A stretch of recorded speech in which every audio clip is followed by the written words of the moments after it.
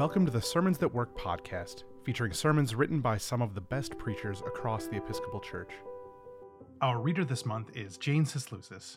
Jane serves as canon to the ordinary in the Diocese of Northern Michigan, and she is a member of the Executive Council of the Episcopal Church. In her spare time, she also produces and hosts radio programs for her local NPR affiliate, WNMU-FM in Marquette. Jane is an avid outdoors person who is grateful to live by the shores of Lake Superior. This sermon for Ascension Day was written by Jason Cox, and it's entitled Truth Telling. 6 Sundays have passed now since we heard that Jesus was raised from the dead. We have heard many stories this Easter season of how Jesus appeared to his disciples. Mary Magdalene found his tomb empty that Sunday morning after the Passover, and then she saw him in the garden. And on Sunday afternoon, there were the followers who saw him on the road when they were walking to Emmaus. They didn't recognize him at first, but when they arrived at their destination, he came into the house and sat down to eat supper with them. And he lifted up the bread and broke it, just the same way as he always did, and suddenly they knew it was him. And Thomas actually touched him, put his fingers right into the spear wound on his side. Even though they thought he was dead, Jesus was alive and with them all the time. They could see him and hear him and touch him. But today marks an end to Jesus being with his followers in this way. On this Thursday, which we commemorate as the Feast of the Ascension, Jesus took his inner circle out to Bethany, just outside the city walls, the place where Mary and Martha lived, the place where Jesus raised their brother Lazarus from the dead. And here in Bethany, Jesus told them the time had come, and that they should remember and keep telling all the people in Jerusalem and all around the good news that he taught. And then he raised his hands and blessed them. And while he was blessing them, he was carried up into heaven, gone, disappeared just like that. Despite his promise to send them power from on high, imagine how alone they must have felt. It's tempting to ignore the story of the Ascension altogether, especially in a post-Enlightenment world. It's hard to argue for the plausibility of such an obviously childish story when it is set against the incontrovertible facts we know to be true about how the world works. The earth is not flat. Heaven is not the realm above our heads, just beyond the clouds. There's no point in having Jesus float up, up, and away like that. But maybe there's another possibility. Maybe this story, and all the other implausible stories that fill the Bible, maybe they're not there in eternal opposition to the facts, the math, the truth that science has revealed to us about quantum mechanics and general relativity and molecular biology and so on. Maybe taking these stories literally misses the point altogether. These stories are trying to point us toward something bigger than themselves, toward meaning, toward truth with a capital T. And this kind of truth isn't always an easy thing to tell the world we live in. Jesus was a political truth teller. His teaching and his life were a rebuke to the powers and authorities of the world in which he lived. According to political philosopher Hannah Arendt, truth is hatred by tyrants who rightly fear the competition of a coercive force they cannot monopolize. Unwelcome opinion can be argued with, rejected, or compromised upon, but unwelcome facts possess an infuriating stubbornness that nothing can move except plain lies. Listen to that again. Tyrants hate facts, hate the truth, because it can't be controlled and bent to their whim.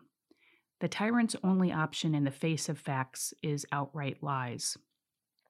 Arendt wrote this in an article titled Truth in Politics, published in The New Yorker in February 1967. Her point is that tyrants always attempt to twist reality to their own ends. She goes on, where everybody lies about everything of importance, the truth teller, whether he knows it or not, has begun to act.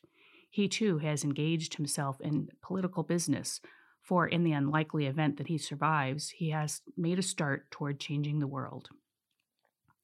In the unlikely event that he survives the act of telling the truth. Insisting upon the truth is a good way to get yourself killed, because the people at the top don't really want to hear the truth. Jesus knew all about that. He knew that telling the truth about the way the Roman Empire was oppressing his people would be dangerous.